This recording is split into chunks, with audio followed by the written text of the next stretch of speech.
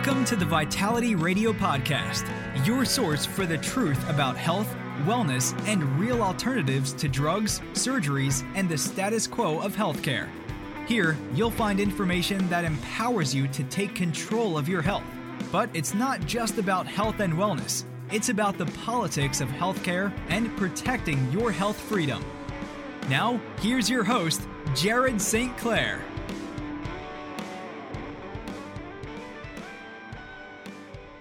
Well, it's here, my 400th podcast episode. That's kind of crazy. I went back and tried to figure out about how many shows I've done, including the 12 years I was on radio, and it's something like 2,300 shows. I'm doing 2 a week now. It was only 1 a week for the first 12 years, but it's thrilling to know that not only have I been able to last this long doing this, but I continue to find new listeners. If you want to, my new listeners, thank you so much for coming on board. I hope that you love it. I hope you get in touch with me if there's anything that you think I can improve upon. If you're a listener who's been with me for a while, I thank you even more for sticking with me through the craziness of COVID and all the other stuff that's been going on. I have loved bringing you this show and being able to speak the truth as I see it about natural health. I've got a great interview for you today with a friend of mine who I think you're really going to love. I was very excited to invite her on for episode 400 because it is a pretty big milestone. The show continues to grow, and she is someone who I think you're going to really love to hear from. So thank you for episode 400. I hope to be at 500 by the end of next year if everything goes as planned, and we'll just keep on going from there. And now on to Vitality Radio, episode 400. Hello and welcome to Vitality Radio. I'm your host each and every week. My name is Jared St. Clair, and today I've got a special treat for you. You don't probably know this woman, this amazing guest that I'm about to introduce to you, unless you're maybe you're here in Utah and you've met her at one of the wonderful conferences that we attend together, or maybe you've heard of her school, maybe you've attended her school. I don't know if I have any listeners that have, but I'd certainly be happy to hear about it. But today's episode is 100%, if I can spit it out, about a Facebook post that my next guest posted, a few months ago.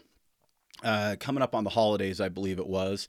And this post, you scroll on Facebook and you see all this stuff. And if you do like I do, you're looking for specific things that, are interesting to you. Sometimes we're looking for a meme to laugh at. Sometimes we're looking for, a video of, someone close to us, their children doing something cute, or, maybe you're into cat videos. That's not really my thing, or whatever it is that you're scrolling for. But oftentimes I find myself scrolling for inspiration. I will be there looking for people because I have specifically chosen certain people to follow online that inspire me and that can teach me something, and that I really feel have a level of wisdom that I would like to share in, we'll say. And I hope that oftentimes when I join the conversation that I share a little bit of wisdom that's useful for the people that I'm posting for. Anyway, I digress. When it comes down to this episode, this is an episode that's going to fit right in with our emotional vitality episodes, because I believe that what we're about to talk about is a bit of a plague in all of our lives. That's probably the best way I can put it.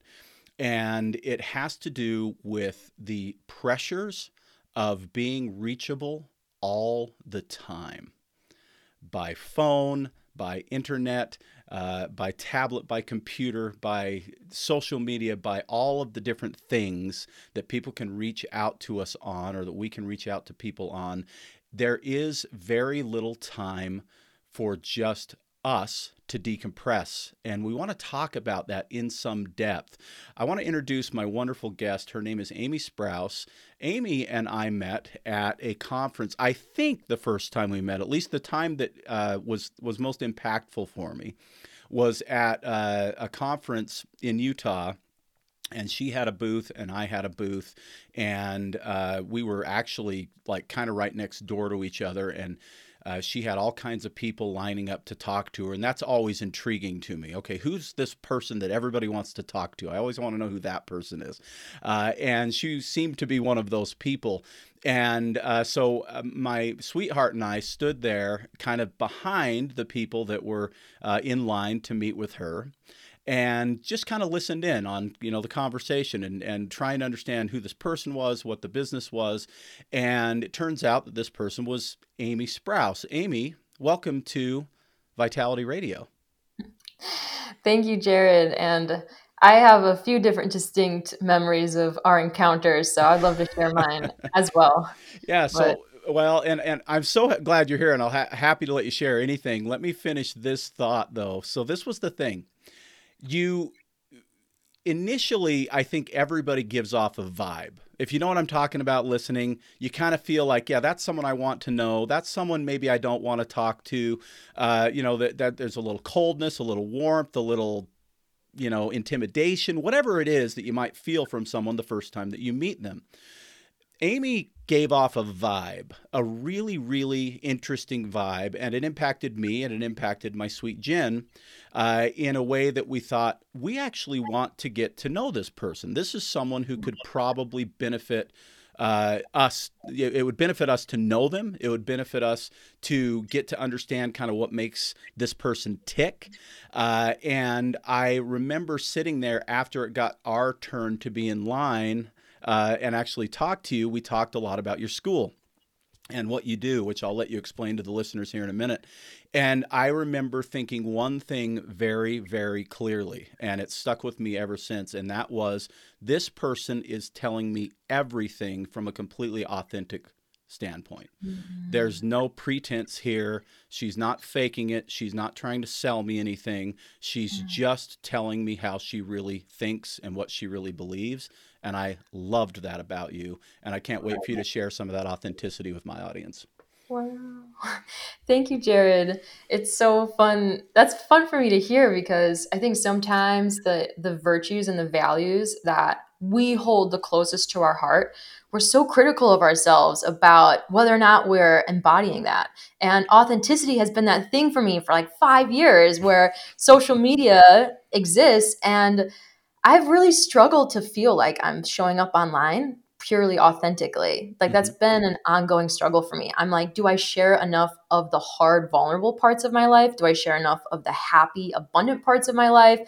Am I even showing up at all? The last thing I want to do is put on some show that's not accurate. And sometimes that keeps me from posting at all. And so I'm really happy to hear that authenticity has still come through in our in-person reactions, because that is one of my core values, just people being real with each other. So I'm really happy to hear that. I haven't heard you share that before. Well, and it's, of course, coming from a very authentic place. But what's interesting is the person I was standing with, my Jen, who, as we're recording this, is my fiance. But after you are listening to this, she will be my wife, because that happens just in a few days now. The thing that originally was so alluring about Jen was that I felt like she was one of the most authentic people I'd ever met. And I was striving to become more authentic myself. I still am working on that. It's still one of the big words in my mantra every day, is to figure out how to become my most authentic self. So I'm really drawn towards people who I believe, mirror that or show me that in their own soul and what they're trying to do. And I will say this: you posted this message on Facebook. It's pretty lengthy. It'll take a few minutes to read it, but I want you to read it for our listeners, because, for one thing, the second line says something about how inauthentic you think your feed is at that point in Facebook, which I think is really interesting, again, based on how we first met and what my first thoughts were on that. So I want to talk about that, but before we do that, just give us a little bit of background about who you are and how you came to do what you do and what it is that you do. Amazing. So right now I have the opportunity to run an online school of natural medicine called Holistic Health Educators.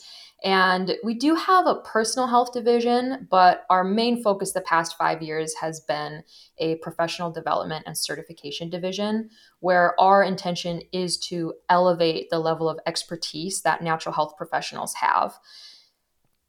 I'm not sure if the listeners listening in know this or not, but back in 1910, when the Flexner Report was enforced through the American Medical Association, it required medical schools to remove natural medicine from medical school curriculum and essentially agree to focus on clinical trials of modern medicine in order to be accredited and receive funding. So we went from medical schools that were teaching anywhere from 50-50 natural health and allopathic medicine. Some schools were completely dedicated to, homeopathy or hydrotherapy or different forms of natural and integrative healthcare. We went from over 200 medical schools down to 60 about, and those schools were forced to remove natural healthcare from their curriculum. Now, what's happened because of that is natural medicine has still persisted kind of in this undercover realm of practice.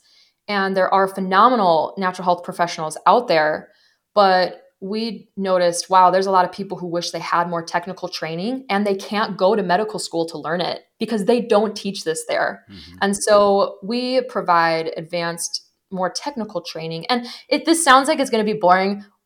Being entertaining is like one of our top priorities. Like we want this information to stick. We want to make you laugh. Like we bring you into the family, but we do want to dive into the science behind it. My lecture last night was about the mechanisms of action of Ayurvedic medicine and different herbs and different pneumonia blends and flu blends of different herbs and spices. And like, what is that doing at a cellular level? So that you can be aware of contraindications, but also so that you can know when to whip things out for what condition and heal better than hospitals can at times. So I'm never discouraging people getting their doctor's opinion. I think modern medicine has made a ton of advancements in the past 113 years from us hyper focusing on allopathic medicine. So that's not to say medicine hasn't gotten better. It totally has, but it's still missing this huge world of natural medicine. And our job is to teach it and teach it well. So that's what I get to do for work. And just to kind of segue into my post, we didn't go online until the pandemic. I mean, we had courses available online, but we didn't do in interactive like Zoom calls, one-on-one coaching support on the side. We are very involved with our students and our school's constantly expanding. And it can be very challenging to run even keep up with the normal demands of adulthood in the 21st century, but then to run an online school or an online company of any sort that involves interaction with people. It's what you said in the beginning, like, where do you draw the line in terms of your availability when there's literally an endless amount of people to talk to, literally endless. So I'm happy we're talking about this discussion today because as committed as I've been to natural medicine, there was always a part of me that's like, do I need medication to just like stay on track? Like, this is so hard to keep up with. And I mean, this is me coming from someone who runs the School of Natural Medicine, but the demands were so high. I'm like, is something wrong with me? Like, I can't get through my 57 tasks in a day, like maybe I need an intervention. And so I'm just saying that's how demanding it can be in the 21st century. And I want to have this very frank discussion with you about that. Yeah, I think this is needed beyond any specific career or any specific lifestyle. I mean, I imagine there are people with much more chill lifestyles than maybe what you and I have chosen. It's interesting because I could echo almost everything you just said, because right about the beginning of the pandemic, just a few months prior, a month and a half prior to, we launched our website for the first time. So we went from brick and mortar to the web. About a year, I got to think for a second here. No, sorry. The podcast launched right before that, which got me, way bigger coverage than I ever had before, outside of the state of Utah. A couple of years later, then we launched the website. And then my podcast really took off right around that same time. And all of a sudden I had thousands of people following me on social media instead of hundreds of people. And we had a chat feature on our website where people can jump in and ask questions, 24 hours a day.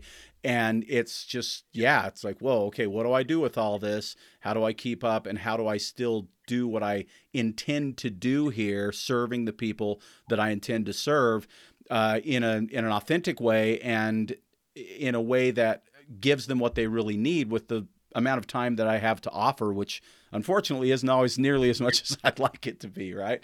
So when I read your post, it was like, oh, wow, this is a conversation that I would love to have with you personally. We could have this conversation without the microphones, and I would be thrilled to have the conversation. I'm guessing, I'm certain that I'm going to learn some things from you today, because I learned some things just from your post. But this needs to be shared a lot further than just between us, which is why I invited you on the show. So would you please read what you wrote at 1:51 a.m.? Tell me what date it was.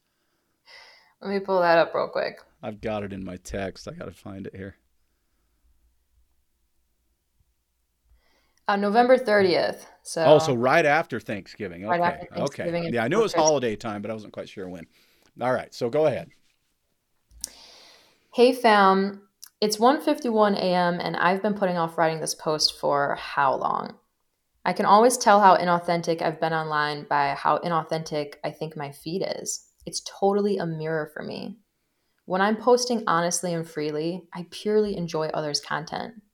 When I've suppressed my thoughts and feelings, I scroll through my feed thinking no one is really saying how they're feeling. But of course, that's not on them. It's me. So I'm going to talk about something that has been heavy on my heart and mind. And if you feel inclined, let me know your thoughts too. Though I'll add a heads up, my response time to comments is highly unpredictable, especially if I love what you said. I'm trying to better understand why it's felt harder for me to respond to people lately. Like, is my soul just getting tired of all the tech and screen time? Am I selfish? And the answer to that is yes, a lot of times. Is it overwhelm paralysis? Am I overestimating how long it'll take me to respond, so I delay it to some future point where I think I'll have an hour to write it out, even though in actuality I may only need a few minutes?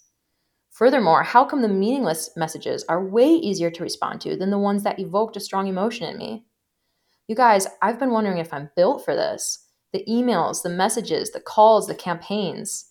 And I don't even get that many messages compared to many other people at my level of management. Is my detachment a product of me becoming healthier and developing a natural aversion to too much tech?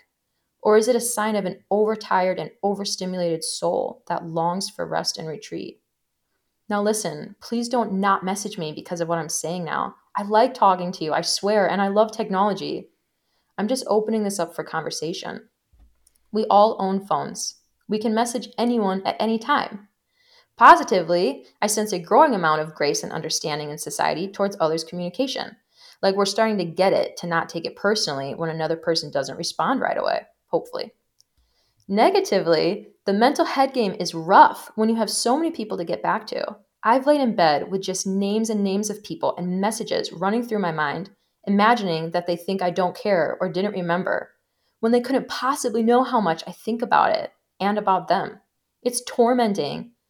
All the while, I have an inner rebel inside of me, which is where this tendency towards non-responsiveness comes from, who says, I never consented to this 21st century unspoken contract where just because we now own phones, you are now available to anyone at any time of day to talk about anything, and somehow you're at fault if you don't respond.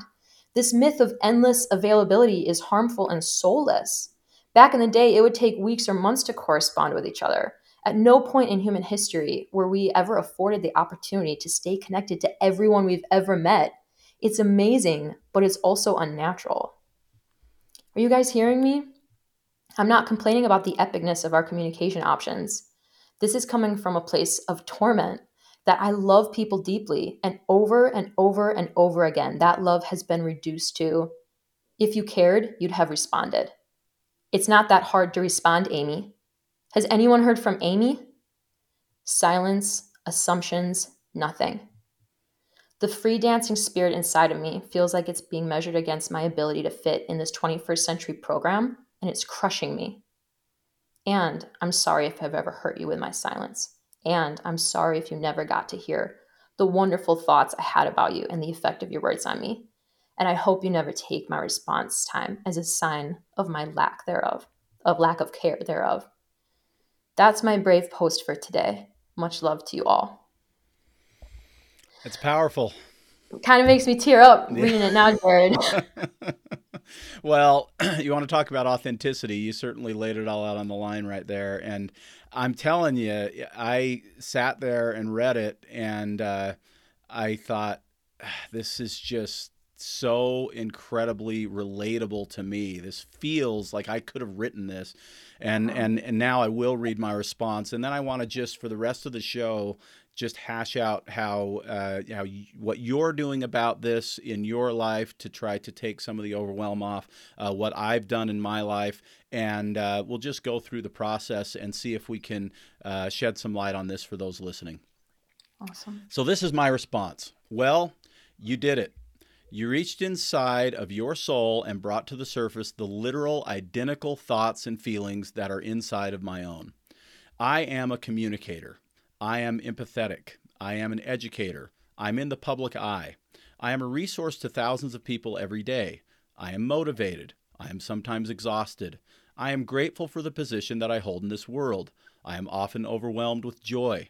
I am often overwhelmed with overwhelming responsibility.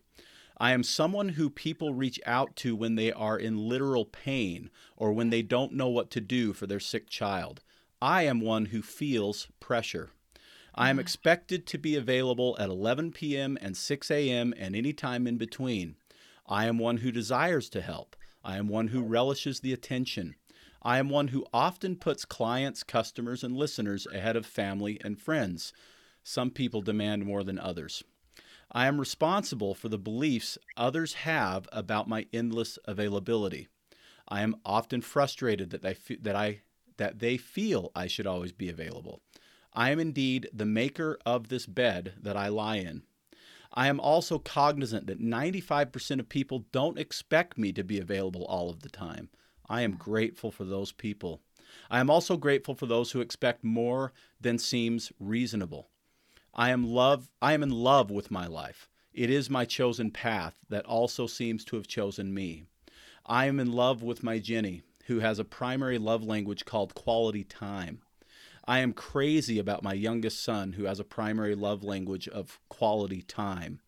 I am head over heels for two little families that are blessing me with two little grandbabies. I am one who wants quality time with them. I am attempting to find balance, real balance, for perhaps the first time in my adult life. I don't want any of this to stop. I do want all of it to fit. I am aware that there is one of me and 24 hours in a day. I am learning to delegate and have found some incredible people to delegate to. I am in love with your insights, and I look forward to your posts because they often influence me to dig deeper into my own consciousness. I am hopeful that we all learn to be less demanding and more understanding. You are a beautiful, amazing woman with a wise and brilliant soul. Keep finding your balance and keep helping to add light to our world. Wow. So that's what I came up with. Talk about relatable. I'm like, wow, I feel that. Yeah, Wow. it's crazy. And the thing is, I want to make sure that people understand where I'm coming from with this on my side, and I anticipate you would echo some of these sentiments. But every one of us has what feels like, I think anyway, the vast majority, I'll say, of us have what feels like too much time or too much to do in the time allotted, right? I think that's a pretty common 21st century American feeling, whether you're dealing with your children or your job or your spouse or your dating life or your children, your job and your dating life or your religion or whatever it is that takes up your time. We all feel, I think, pretty stretched a lot of the time. And many of us will. I think one of the most natural responses is the no response, right? It's like, you know what? I can't do that right now, so I'm going to sink into a book or a television show or, whatever it is that it's kind of that fight, flight, freeze thing, right? We get into this stressed situation, and instead of running away from it or fighting, we just freeze and do nothing. And then when we go back to life, we realize that that pile is just as tall or taller than it was when we left. And it's like, oh crap, now what do I do, right? And so it's not that I'm in this, position where I'm busier than everybody else in the world. It just, what you said resonated so strongly, and I wanted to lay out sort of the positive, negative, if you want to call it that, of all of those things that I feel. And man, I'm telling you, it really, really got me thinking. And that's, again, it's funny because then I think that day I texted you and said, you've got to come on the podcast and we got to talk about this, which was me throwing one more thing on your plate. No, I mean, this is part of my beating heart. And I've wondered, Jared, over the past 5 years of running a company, and all the times I really felt levels of stress and pressure that I would have never been afforded the opportunity to relate to or know how that feels unless I was in this position. But I've always wondered, I'm like, at some point, I'm going to be able to relate to people who have been through what I'm going through, and I'm totally going to get them and they're totally going to get me. And, in a way that really does make it worth it. So yeah, one thing I think about a lot is, zooming out and looking at society from a perspective of timelines. And we couldn't possibly know, quote unquote, exactly how things used to be. And I think a fault in human thinking is looking back and just always thinking it was better, like, oh, back in the good old days, when your heat would go out and people would have terrible winters, and when you couldn't access modern medicine, when your child had a bizarre infection, and when you didn't even have the option of working online pursuing your passion, like you were forced into certain job options. Like, we tend to look back and be like, oh, the good old days. And I'm like, I actually think society's is continuously moving forward, because I do believe the nature of mankind is good. And when you have enough people who want to serve mankind, we see progress in society. And the evidence of people who cared enough to try to alleviate suffering in other people's lives, to do something about it, is all around us. It's all around us. If you go through society looking at, like, wow, someone who came before me cared enough about this problem to put a solution right here and now. So I am of the mind that we are moving forward, but I think we've created a lot of unintended side effects that have incidentally created less mental health, such as, a lot of the inventions of technology. It's just a huge irony to me. And I want to shine light on the fact that the situation we're in right now truly is novel, in the sense that, never before have we been expected to have this level of availability. And in a lot of our biology, when the sun goes down, unless you're working a night shift somewhere, like, it's rest time. Mm-hmm. And we've really done a number on our biology by pretending that our availability should extend until 11 p.m. at night, or midnight, or 1 a.m. even for consuming content. So yeah, it's just having that perspective has really helped me realize, like, okay, if I want to feel better mentally and emotionally, how do I live more naturally? Yeah, for sure. And I agree. We can look back over our own lifespan, right? We can look back and see, I'm 51 years old. I remember what it was like to be, a kid with 3 TV channels. You don't remember this. You're way too young. But I remember this, where there was 3 TV channels, and our best option, really, if Saturday morning cartoons were over, or the cartoons after school had ended, it was like, okay, well, there's nothing on TV, literally, and that we would want to watch. And so we got to figure something out. And there wasn't a video game to play back then. And so there was kick the can and football and basketball and riding our bikes and things like that. And it's easy to look back on those days and say, oh man, those were the good old days. And in so many ways they were.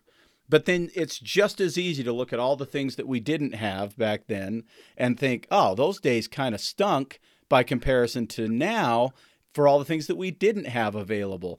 I think what it is it's just adjusting to what today looks like, what this world actually has become, the pluses and the minuses. I hesitate to say good and bad or right and wrong, because I think that's just all perception anyway.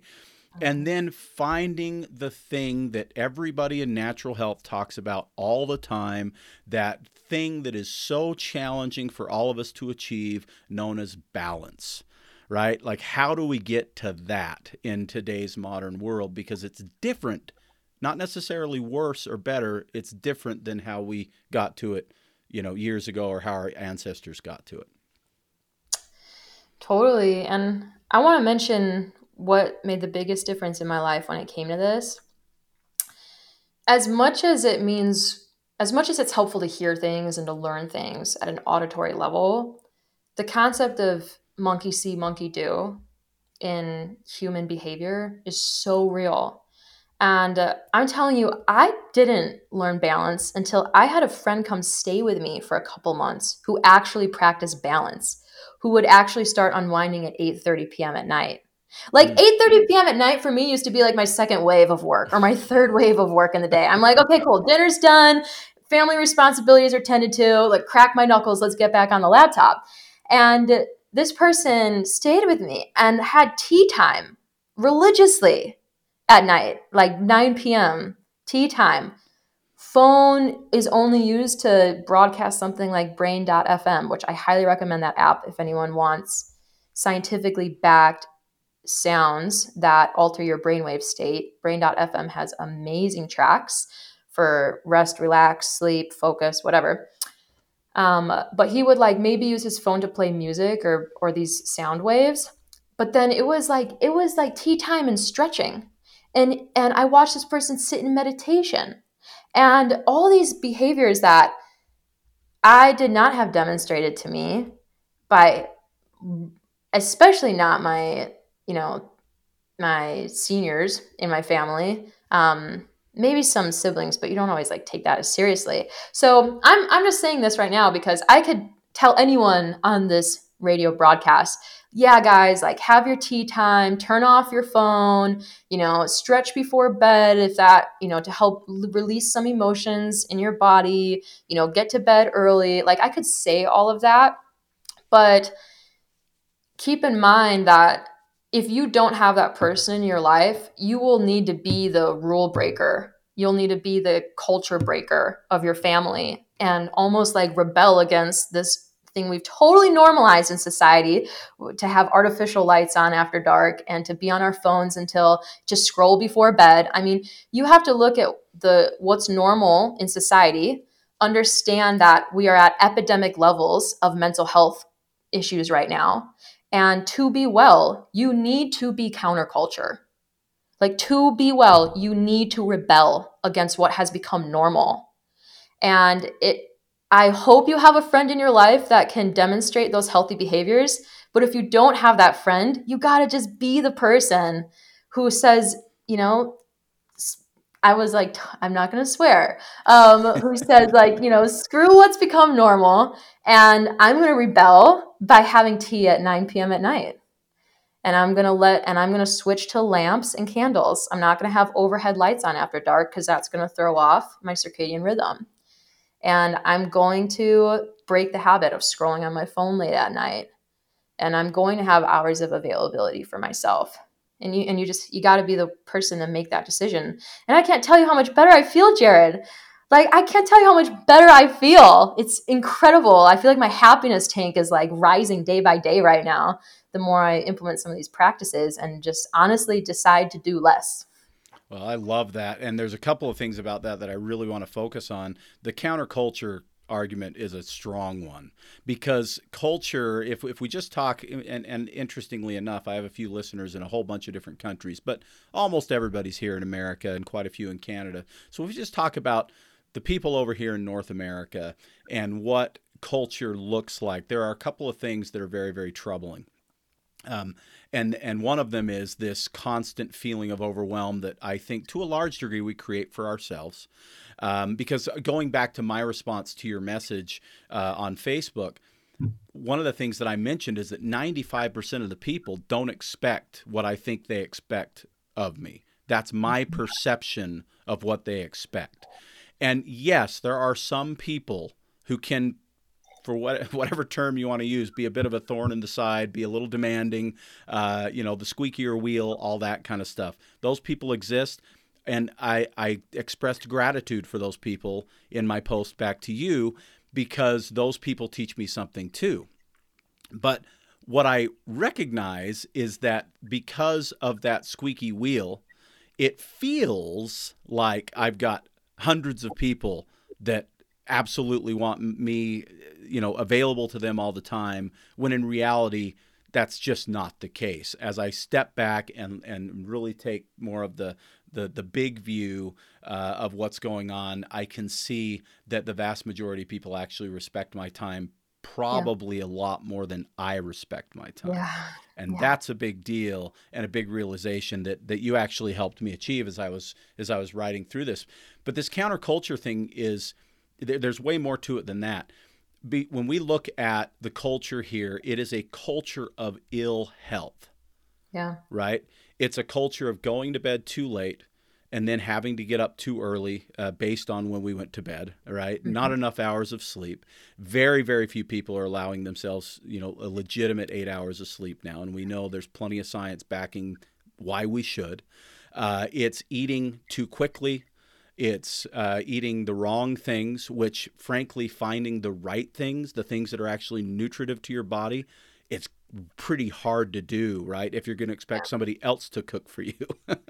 So you've got to make your own meals. And that's counterculture.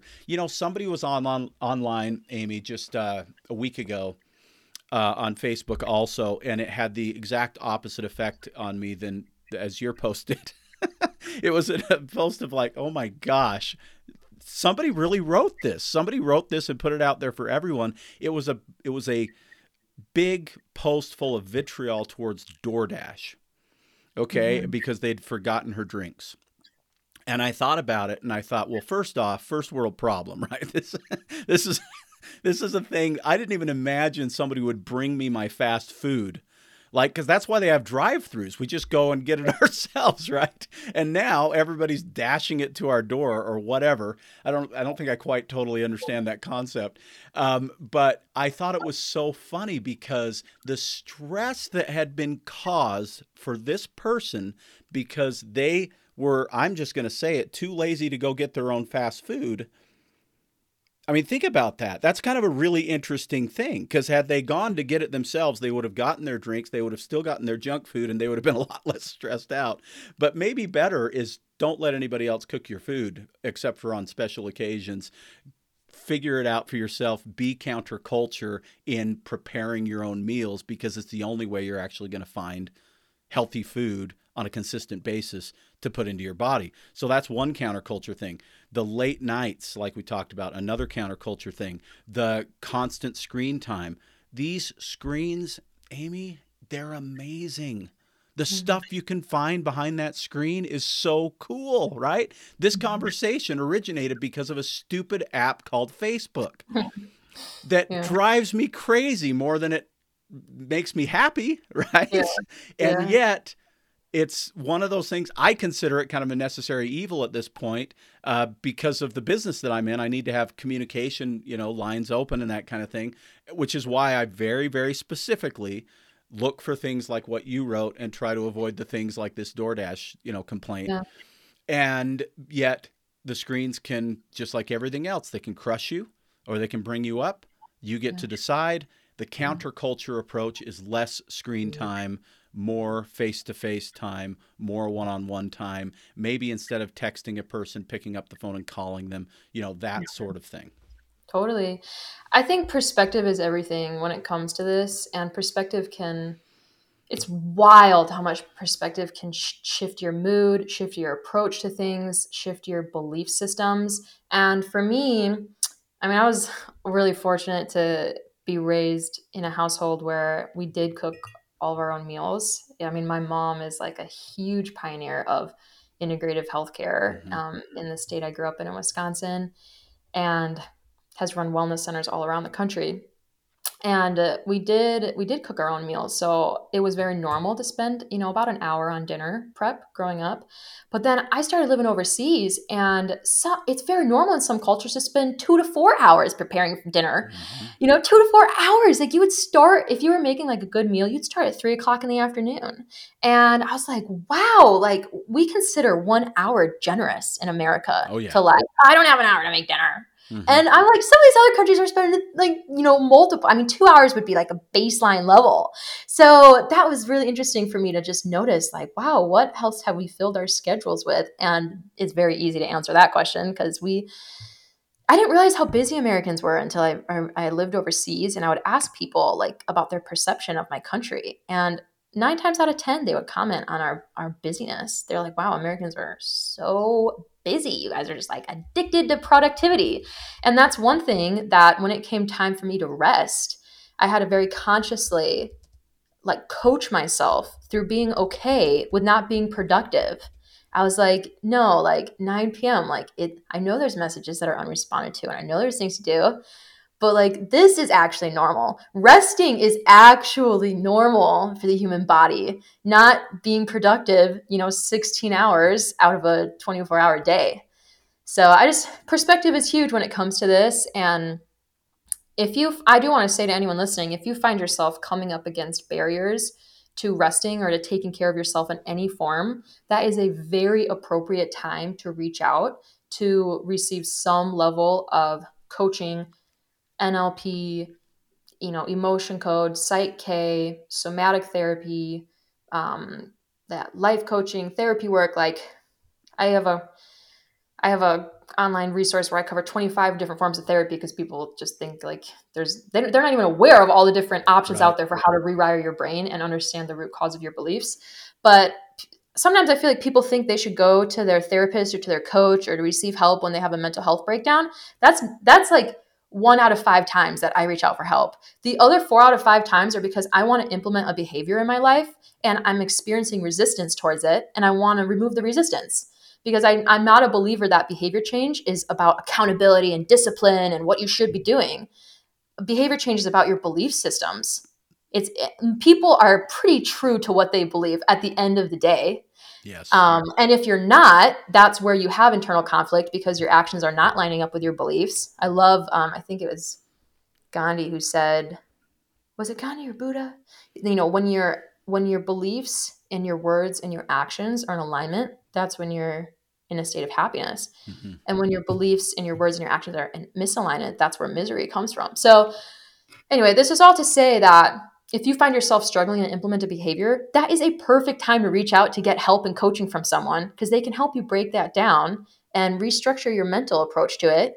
For me, I did hypnotherapy one time when I noticed I was constantly waking up stressed, even though I was living like an epic life.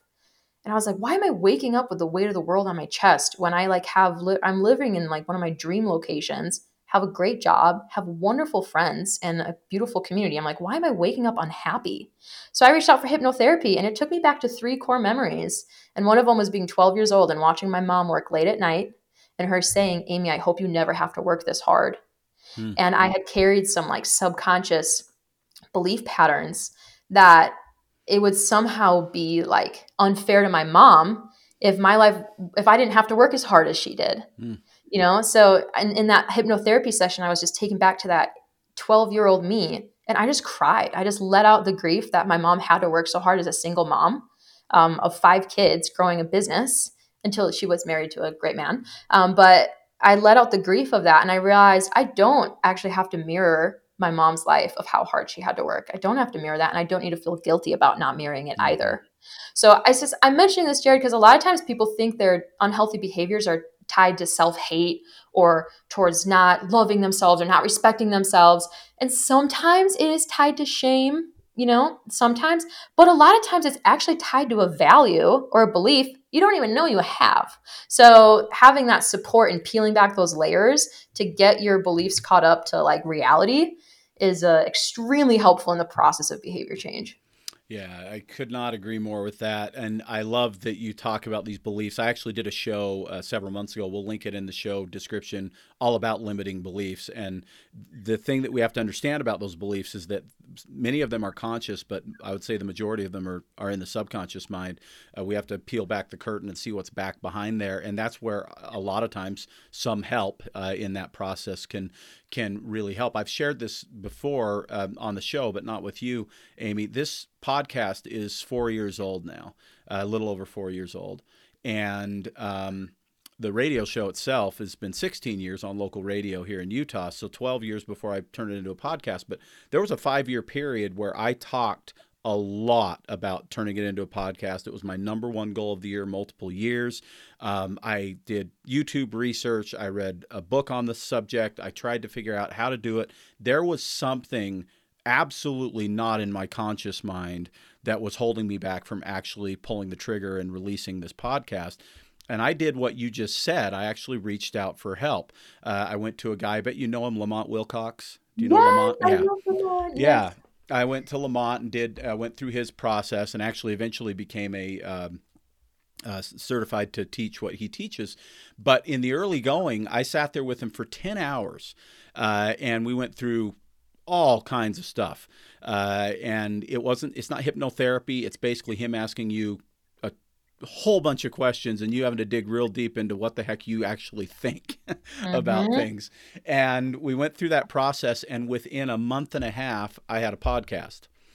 And wow. I don't know, honestly, what limiting belief was there. I don't know what the fear was. I never did uncover that specifically. I just know I got it out of the way and the barrier was gone, like you said. So there's real power in that. If you're having a hard time figuring it out on your own, there are certainly a lot of resources to help you with that for sure. And I do believe these emotional vitality episodes of this podcast can help. And if you'll listen to them and take them to heart and recognize also that this is one of the most, most economical ways that you can do it is just listening for free on this podcast, but do something with it. One of the values, I think, Amy, in talking to a hypnotherapist or a guy like Lamont or whatever, is that you put some money out there, you take it a little bit more seriously. I've actually hesitated to do much with the Emotional Vitality series on the podcast because I want people to take it seriously, and this is free. So if you're listening and you've heard this stuff and it's resonating, but you're not doing anything about it, don't look this gift horse in the mouth. There's real value here, and I hope you'll find ways to unstick yourself because there's real value to that. Go ahead. Yeah, I just want to put one thing into perspective since we're talking about perspective. Like, it really has baffled me, the hesitancy people can have towards investing in having an expert come in and do an audit on their thoughts. It's like, you do not blink an eye at spending $250,000 on a house or $500,000 on a house or $2 million on a house.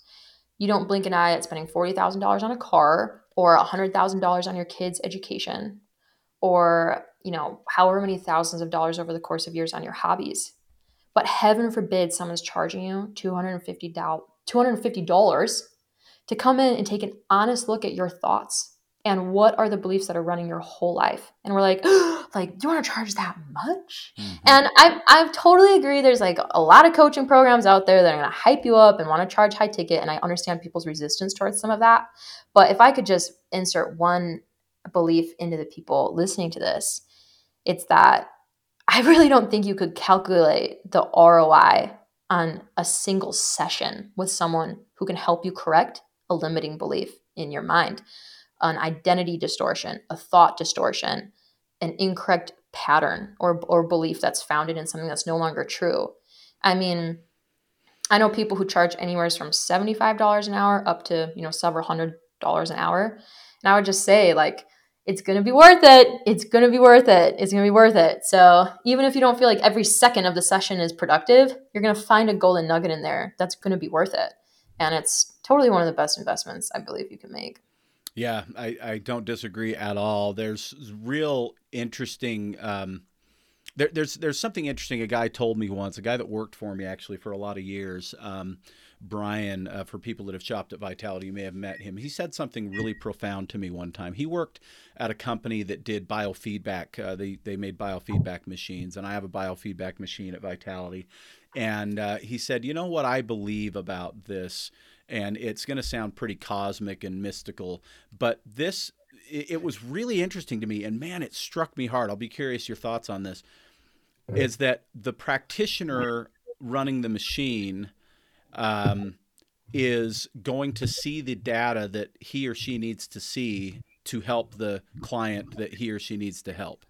Meaning it's not necessarily so much the training that you have or the way that you present it or anything like that. It's more if you're in the place that you should be wanting to sincerely help that individual, that you are going to be given the insight that you need to help that individual. So I don't even think it's as much about, necessarily picking the right practitioner. Clearly do some research, find someone that people have had success with. You don't want someone who's a complete quack in there. But there are plenty of really great practitioners in there, and the golden nugget will be there if you're looking for it. I do believe that very, very much. I don't, whereas with like talk therapy, more standard therapy, I think the relationship maybe matters more than anything else. What type of relationship you're able to kind of build with that practitioner and that therapist, and finding the right match. We hear that all the time. Well, they just weren't the right match. They weren't the right match or whatever. And talk therapy is a little bit different that way, I think, maybe than some of this other stuff that we're talking about. But even still, if you can get past the ego and just listen and be present in the moment, I think you can get answers in almost any session like that, what we're discussing now. Totally, Jared. And that ego is going to be saying like, why are you spending this much time on yourself? Or, yeah, it's going to be saying like, there's so many other things you could be doing right now. Why are you really like, honestly spending all this time just talking about you or looking in your own brain? Or the ego? I mean, I'm mentioning this because sometimes we think the ego is self-inflating, but a lot of times the ego is self-deflating. It is like it is actually like a fear mechanism that if you don't spend enough time people pleasing everyone around you, your life's going to come crashing and burning down. And just be aware of that. Like I tell all of my clients and my friends before they start therapy, I'm like, there's a few things. And when I say therapy, I'm using that word extremely loosely because like 95% of the therapy in my world is not conventional through licensed professionals at all. Right. Okay. So just keep that in mind. But I tell them all before I get started, I'm like, hey, here's a few pointers for yourself. Number one, do not expect every minute of the session to feel productive.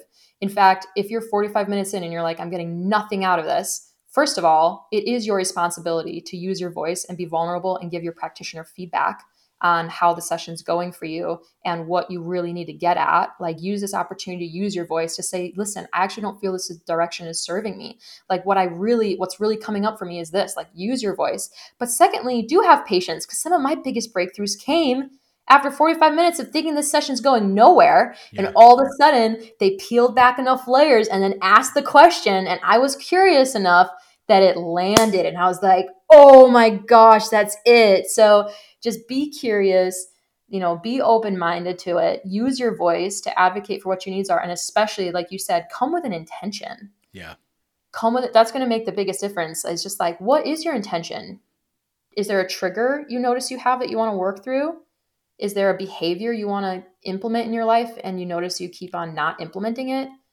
Do you want to get better at finances? Do you want to get better at your eating habits, at relationships? Like just come with an intention and you're going to get something from it. Yeah, I agree very, very much. So a couple of more things. We don't have a whole lot more time here, and I want to make sure that we give a few, really useful tools, suggestions. I think the one that we just covered is really important. If you're having a hard time finding it within yourself, get someone to help you, look behind the curtain and figure that out. I think that's really, really valuable. Another thing that, it's really simple and it's kind of trite, but I think we don't think about it all the time. And it's one of the best ways that I think we can pull the selfishness out of it. If we're feeling selfish about taking too much time for our needs, that old thing that you hear every time you get on an airplane, you got to put on your mask first before you can help the person next to you. And there's real truth in that. If you're constantly in a state of frazzle and overwhelm and anxiety and I'm not getting enough done and all the feelings that you're having, you're not going to be showing up as a very authentic and useful person in the lives of the people closest to you. And I've learned that lesson the hard way, frankly, that if I run myself too ragged, I'm of little value to the people that are counting on me to help them figure that out. So taking care of yourself is the furthest thing from a selfish act. It can actually be the most selfless act that you can perform. Yeah, and just a little bit of commentary, self-reflection, or actually observation on that. I do notice those people who live in a constant state of turning outwards. they still do like a lot of good for other people. And, you know, I've heard some people say like, oh, if you can't love yourself, how can you love others? And I don't necessarily agree with that. I know a lot of people who love other people and treat other people a lot better than they treat themselves. Mm-hmm. So like you can totally still be that person of service and giving that love and that contribution. But what I would ask is like at the end of the day, like if you don't have peace within yourself, if you don't have happiness at baseline, like at the end of the day, that is one less person who's, you know, who's happy or peaceful on planet Earth. And if you're living trying to make everyone else's life happy, but not affording yourself the infrastructure in your own life to accomplish that in your own life, it's I think we can end up just creating a society where we think self-sacrifice is going to solve all of our issues. And there is that beautiful balance between turning outward and inward. Yes. Because it's not all about you, and it's not all about protecting your peace and, you know, having your own happiness, but a part of it is, you know. So Yeah. I think there is a divine balance between turning inward and turning outward. And I do believe in God, and I definitely believe He puts purpose in our heart. And there's a beautiful, beautiful thing to the miracle that happens where our cup does get filled by turning out. But at the end of the day, like, we're still the number one steward of our human body and the number one steward of our spirit. Yeah. Yeah, because we still have to take care of ourselves. And at the same time, one of the things, I think you said it really well, with our cup being filled by turning outward, one of the things that takes care of us is taking care of other people, right? So there is that balance. Without service, I think life is pretty shallow, and joy is harder to find. And at the same time, if we're so burnt out at both ends that we can't serve, then we're missing the mark too. So balance is the key. And if you're feeling out of balance, you know what it feels like to feel out of balance. Everybody knows what it feels like to feel out of balance. And if you do feel like you're out of balance, then that's why when some of these practices of, a lot of the things that I've talked about, gratitude journaling and things like that, I started a bullet journal at the beginning of this year for the first time, which has been really, really interesting. I'm still fiddling with how I want to do it exactly, but I've been doing it daily, and I've already learned a lot in 15 days into the year or something like that. And when we find, don't be afraid to try things. Don't be afraid to experiment a little with yourself and what works for you, because just because it's a practice that maybe Amy uses to enhance her life or I use to enhance mine doesn't necessarily mean it's a great fit for you. You will find what you're looking for. The key, I think, is in the looking and the searching and making sure that you're actually digging, and uncovering things that work for you. And you'll feel it when it does. It'll resonate. If the words that we're sharing are resonating with you, if they feel right, then, do something with them, because there's clearly value in it for you. Jared, I want to end with the hope I have for society, and it is that we can successfully blend the best of the past and the best of the present. It is like, this is a very incredible era we're walking into, where there's a strong movement to return to our roots and readopt some of those best practices that used to naturally regulate our nervous system. Early morning sun exposure, sound therapy, drum circles, eating whole foods, meeting with people in circles. And there's just a lot of practices we're reintegrating now, but also looking to keep the best of what the people who came before us fought hard to give us. So I just want to end with that hope and vision I have for society. And that's the same vision I have with my school. This is not about who's right and who's wrong, what works, just philosophically speaking, like, what are the principles? Like, I really just want to take the best of what every field of medicine, natural and allopathic, has to offer and bring them together. Like, it's that simple. This is not a war. We need each other. And there is, like you said, I laugh when I say the word balance because of how much people use it, but there really is a divine balance. Yeah, and I believe there is. And yes, some of these words, like I say, some of it can feel kind of trite, and you've heard it a million times. I mentioned gratitude, and it seems so simple and almost lame, I think, to some people when they think about it. But I will promise you that if you really practice a gratitude practice, whatever your practice is, I do it differently than you may do it. I did a whole show on it a little while back that we can link if you want to, hear how I do it anyway.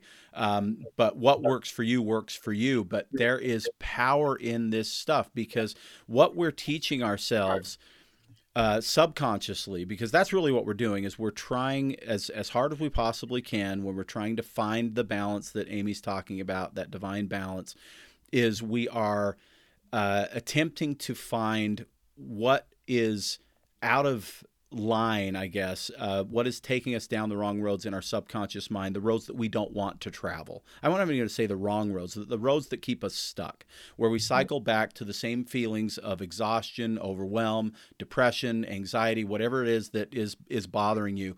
And we're trying to reroute those roads. And the best way that I know how to reroute those roads is to give yourself some time in the silence to just simply think about what's going on. And one of the best ways to do that is, in my book anyway, is to think about all of the amazingness in my life. When I look at all of the amazingness in my life, it starts to get overwhelming on the side of my life is freaking awesome, and underwhelming on the side of my life is full of pressures and stress. And yet, if I were to put it all on a scale and not think about it too much, a lot of times it would feel like the overwhelm and stress was weighing the scale down harder. But as soon as I get into my gratitudes, I start to recognize, that's not at all what's happening. I have so much amazing over here. And if I start to focus on that, that changes the mental game behind the curtain in the subconscious mind. It reduces my limiting beliefs, and it gives me a power that I haven't found other ways to access that are any better than that personally.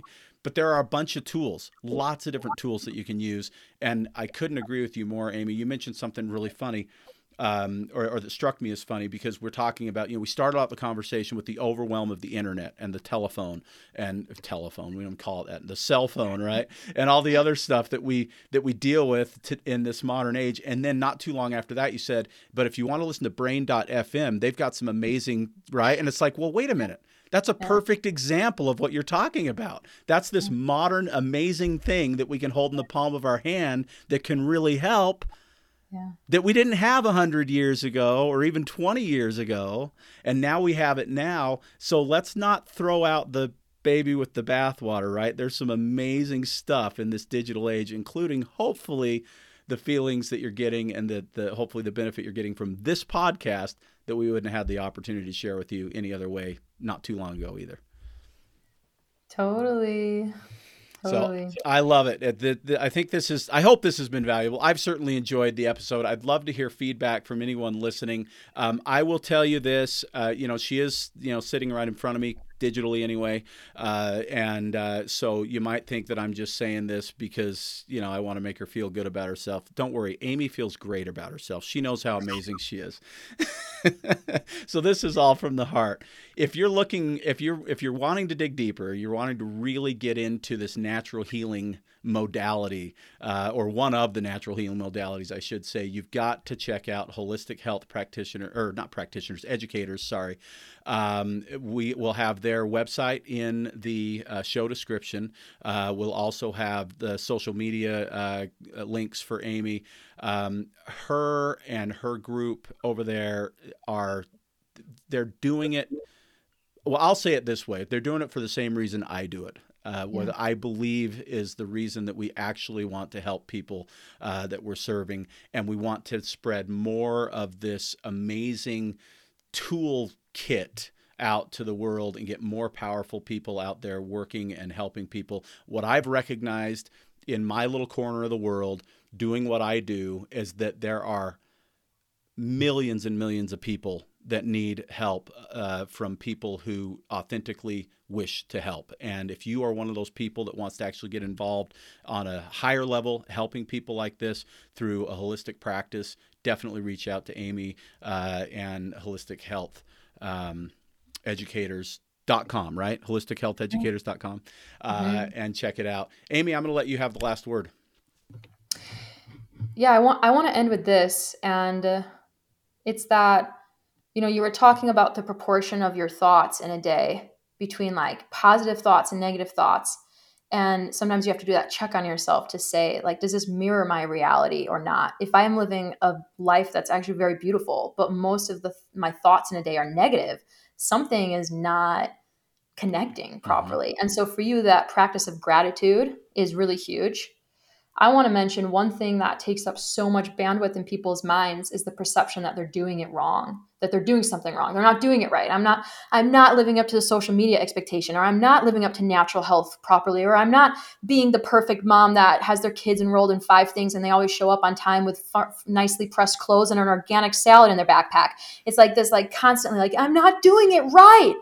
And I just want to mention again, like, this is all new. Cars on a 14-lane highway, with a cell phone where you're, quote unquote, can stay connected to everyone you've ever met, with the demands of the 21st century. Like, this is all new. Who's doing it right? Who's to say what's right? So if there's like one thing I would leave people with, it would be like the first thing you can do is drop the judgment or the mental baggage of just going through your day thinking you're doing it wrong.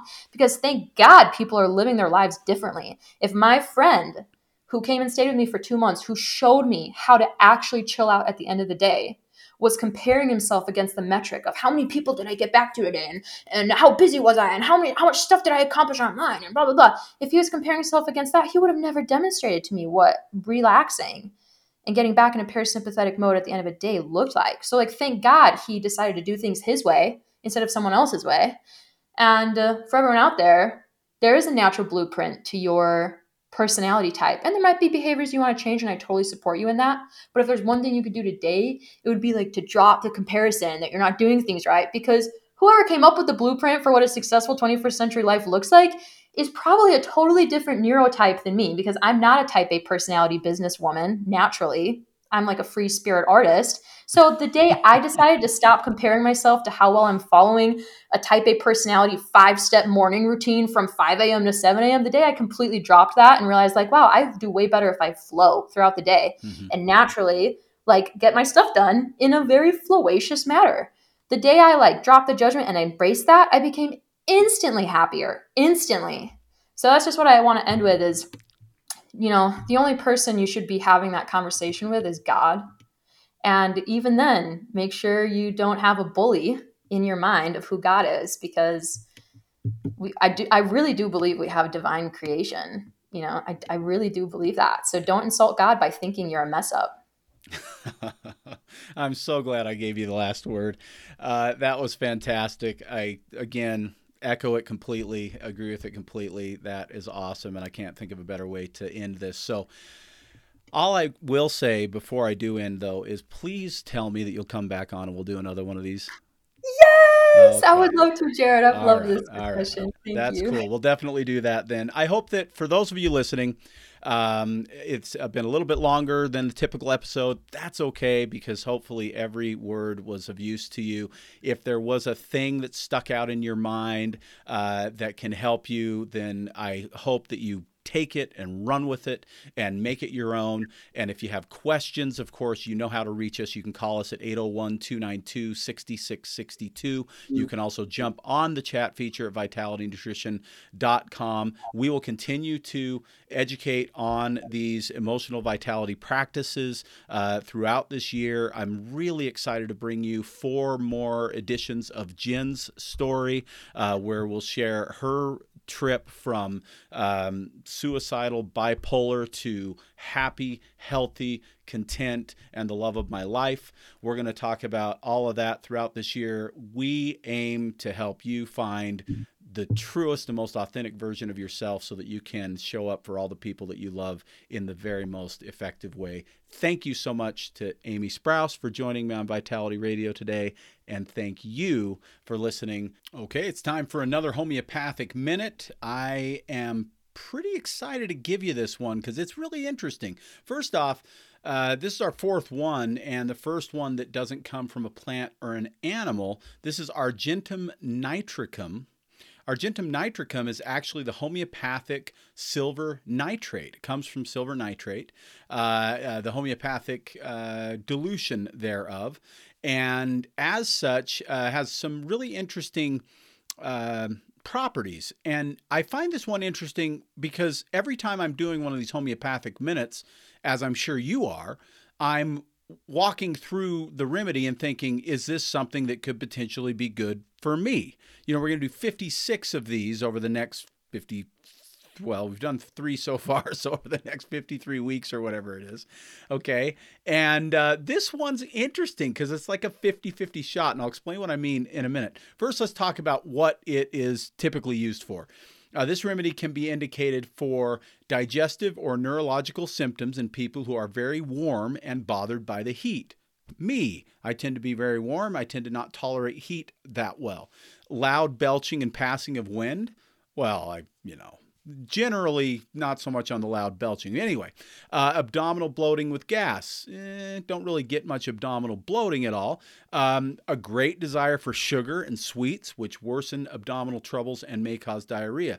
Yes, great desire for sugar and sweets, not so much on the abdominal trouble. So we're, again, kind of 50-50 here. Performance anxiety. This is where this remedy shines, in my opinion. I'm gonna read from a doctor, a homeopath, that talks a lot about this in just a minute. These are for people that are very nervous before an event, anticipating the what-if scenarios. You know, what if I screw up? What if I'm not good enough? What if if it doesn't land right with the audience, and so on.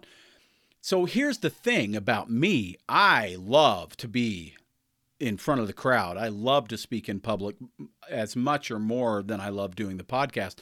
Probably actually more, because I like to actually be able to gauge the response of the people in the audience. And a lot of people are terrified of speaking in public. I love it. But I wasn't that way 15, 16, 17 years ago prior to doing this podcast. Standing up in front of a crowd and giving a talk was terrifying. It took me a while to get to that. And there were always what ifs about, would I be good enough for the audience? So that one's really interesting to me as well, because it certainly at least matched the former version of myself, if not so much now.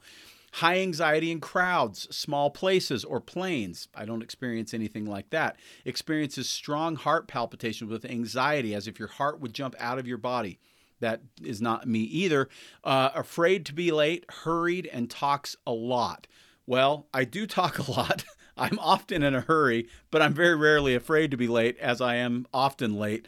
So it's an interesting remedy. And this is one of the things I love about homeopathy, but also one of the things that can be frustrating about homeopathy is figuring out which remedy is right for you, which is why I'm doing these homeopathic minutes for you this year. And for me, I'm learning every bit as much as you are on this, and I love it. But here's the thing. Homeopathy, extremely safe. Not contraindicated with other medicines, safe at all ages, and so on. Some of the safest medicine that we have. And again, while this is not medical advice, I'm neither a homeopath or a doctor or a medical professional of any kind, so don't take my word for it. And certainly you can consult with your medical provider on this. But with homeopathy, it's about as safe a medicine as you can freely experiment with. And therefore, with a medicine like this, I will be experimenting with it to see if it can help a little bit with maybe the sugar cravings, or maybe make me feel a little less bothered in, warm, over warm situations, which I'm not dealing with here in Utah at the moment, as it is cold outside.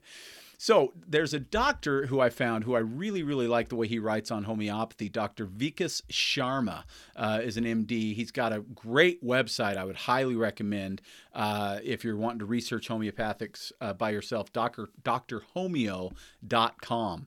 So he says about Argentum nitricum, this medicine has a marked action on the mind. It is a top-grade medicine to manage cases of anticipatory anxiety. This sort of anxiety occurs from anticipation, which is the act of predicting something, and excitement about something which is about to happen in the future.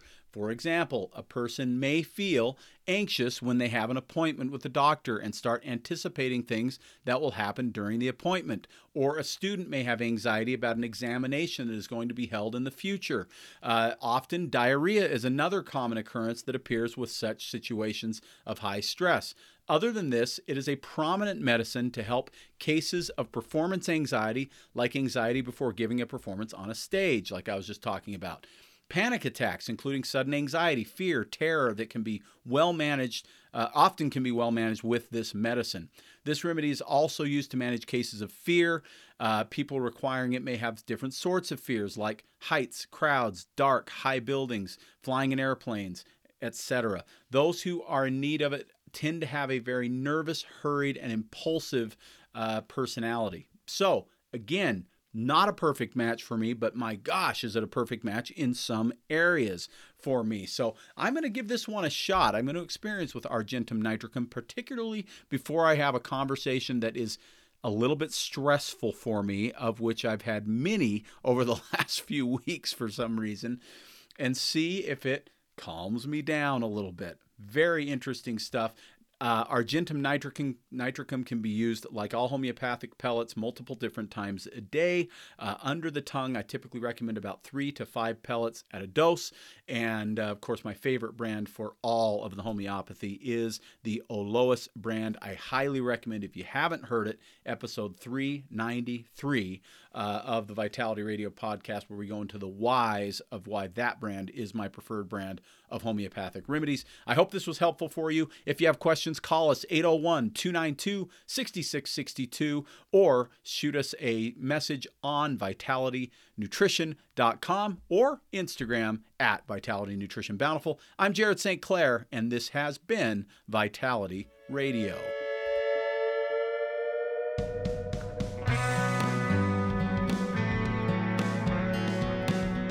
You've been listening to the Vitality Radio Podcast. Enjoy your week. In the meantime, Jared will be feverishly searching for the latest nutrition info to educate you on and wading into mounds of propaganda to help steer you through it.